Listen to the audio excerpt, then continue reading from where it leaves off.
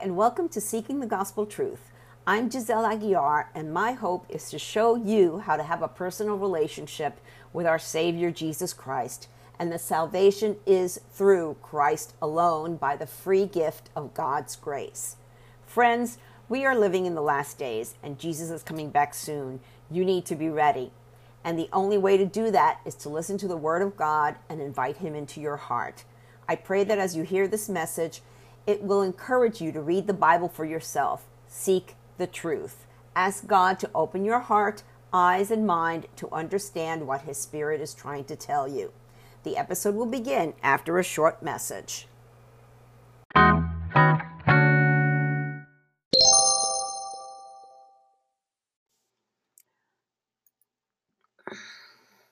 Are you in it for fame or fortune? How do you measure success? 1 Corinthians 9 is an interesting chapter. Some people in Corinth were questioning the Apostle Paul's authority. Why? Because he didn't take a salary or fee from the church for the work he did there. He helped to organize or plant a new church, train leaders and teachers, and he preached the gospel truth, the good news of Jesus' salvation. Let's read how Paul handled this. 1 Corinthians 9. And Paul writes, "Am I not as free as anyone else? Am I not an apostle? Haven't I seen Jesus, our Lord, with my own eyes? Isn't it because of my work that you belong to the Lord? Even if others think I am not an apostle, I certainly am to you. You yourselves are proof that I am the Lord's apostle." This is my answer to those who question my authority. Don't we have the right to live in your homes and share your meals? Don't we have the right to bring a believing wife with us, as the other apostles and the Lord's brothers do, and as Peter does? Or is it only Barnabas and I who have to work to support ourselves? What soldier has to pay his own expenses? What farmer plants a vineyard and doesn't have the right to eat some of its fruit? What shepherd cares for a flock of sheep and isn't allowed to drink some of the milk? Am I expressing merely a human opinion, or does the law say the same thing?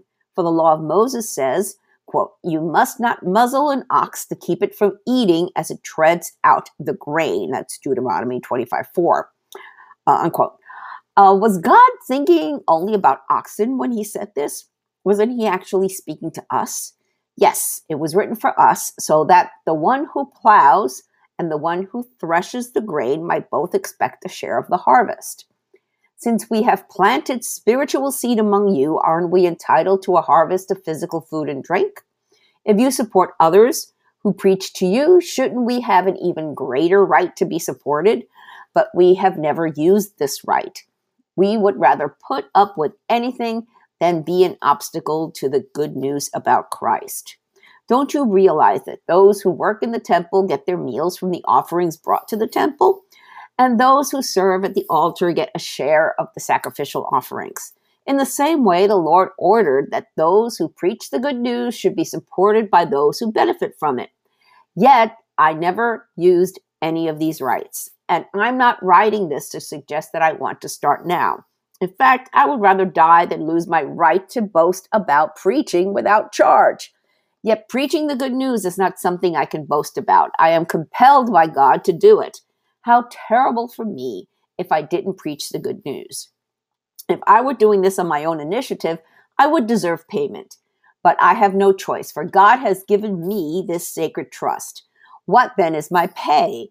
It is the opportunity to preach the good news without charging anyone. That's why I never demand my rights when I preach the good news. Even though I am a free man with no master, I have become a slave to all people to bring many to Christ. When I was with the Jews, I lived like a Jew to bring the Jews to Christ. When I was with those who follow the Jewish law, I too lived under that law. Even though I am not subject to the law, I did this so I could bring Christ to those who are under the law. When I am with the Gentiles who do not follow the Jewish law, I too live apart from that law so I can bring them to Christ. But I do not ignore the law of God. I obey the law of Christ. When I am with those who are weak, I share their weakness, for I want to bring the weak to Christ. Yes, I try to find common ground with everyone, doing everything I can to save some. I do everything to spread the good news and share in its blessings. Don't you realize that in a race, everyone runs, but only one person gets the prize? So run to win. All athletes are disciplined in their training. They do it to win a prize that will fade away, but we do it for an eternal prize. So I run with purpose in every step. I am not just shadowboxing. I discipline my body like an athlete, training it to do what it should. Otherwise, I fear that after preaching to others, I myself might be disqualified. It's 1 Corinthians 9.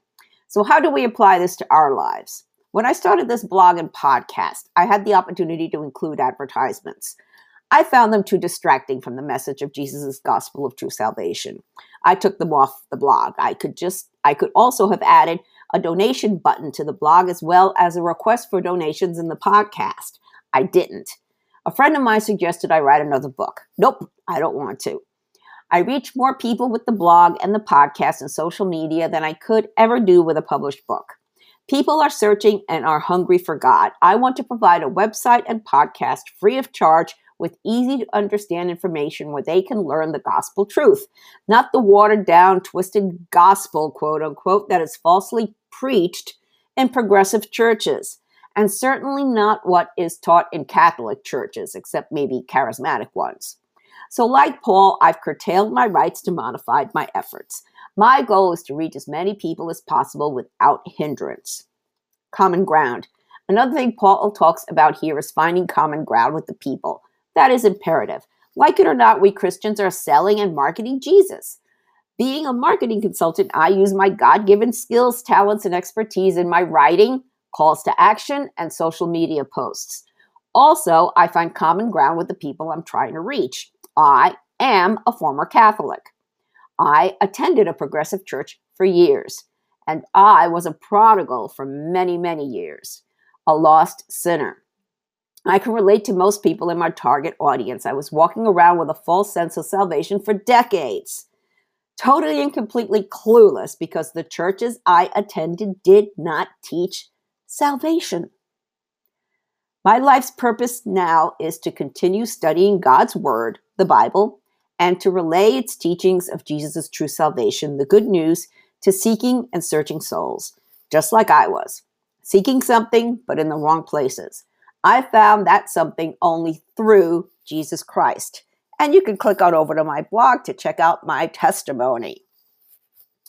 What are you searching for? Is it fame, fortune, love, a meaningful relationship, an honor, peace, hope, joy, happiness, success? What? I'll quote Paul again from his letter to the Philippians. And this is Philippians 3, verses 12 through 4. I press on to possess that perfection for which Christ Jesus first possessed me. No, dear brothers and sisters, I have not achieved it, but I focus on this one thing, forgetting the past and looking forward to what lies ahead. I press on to reach the end of the race and receive the heavenly prize for which God, through Christ Jesus, is calling us. Oh, when that rapture happens, or if I die, whatever comes first, I want Jesus to say to me, you did good and faithful servant. Well, if you're not sure if you're saved or not, if you truly want to be born again and have the assurance of salvation, receive the Holy Spirit and get a one-way nonstop ticket to heaven and that you won't be left behind at the rapture, you have to invite Jesus into your heart. If you don't know how to do that, if you don't know what to say, there's a prayer in the show notes, as well as a link to my blog, and I've got a page there on how to invite Jesus into your heart. And I've got a couple of other Bible passages for you. First one's from Revelation 3, verse 20. And it's the picture, I'm sure all of you have seen, of Jesus knocking at the door. And it's from this passage. Look, I stand at the door and knock. If you hear my voice and open the door, I will come in and we'll share a meal together as friends. He's knocking at the door of your heart, but you have to let him in. He will not force himself into your heart. And another one I like, Jesus said in John 10, verses 9 through 1. Jesus said, yes, I am the gate. Those who come in through me will be saved. They will come and go freely and will find good pastures. The thief's purpose, that's the thief, that's Satan, is to steal and kill and destroy. My purpose is to give them a rich and satisfying life. I am the good shepherd. The good shepherd sacrifices his life for the sheep. Jesus is coming back soon. Are you ready? Soli Deo Gloria. To God alone be the glory.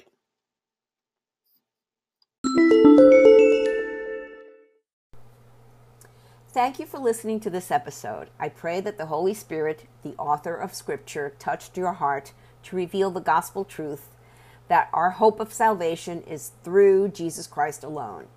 If you have any comments or questions, feel free to reach out to me via my website or social media. I encourage you to read the Bible daily and seek the truth for yourself. I recommend that you download 2 free Bible study apps, the YouVersion Bible app and Through the Word. Friends, we are living in strange, crazy times, the last days, the end times. But know that things aren't falling apart, they are falling into place. Jesus said in Revelation 3:20-22, "Look, I stand at the door and knock. If you hear my voice and open the door, I will come in, and we will share a meal together as friends. Those who are victorious will sit with me on my throne, just as I was victorious and sat with my Father on his throne." Anyone with ears to hear must listen to the Spirit and understand what he is saying to the churches. Jesus is knocking. It's up to you to open the door. Peter told us in 2 Peter 3:9, the Lord isn't really being slow about his promise, as some people think. No, he is being patient for your sake. He does not want anyone to be destroyed or perish, but wants everyone to repent. Jesus is coming back soon. Are you ready? Repent of your sins and invite Jesus into your heart right now. If you don't know what to say, there's a prayer in the show notes and on my blog. Jesus said in Matthew 24:14, "And the good news about the kingdom will be preached throughout the whole world, so that all nations will hear it, and then the end will come." Soli Deo Gloria. To God alone be the glory.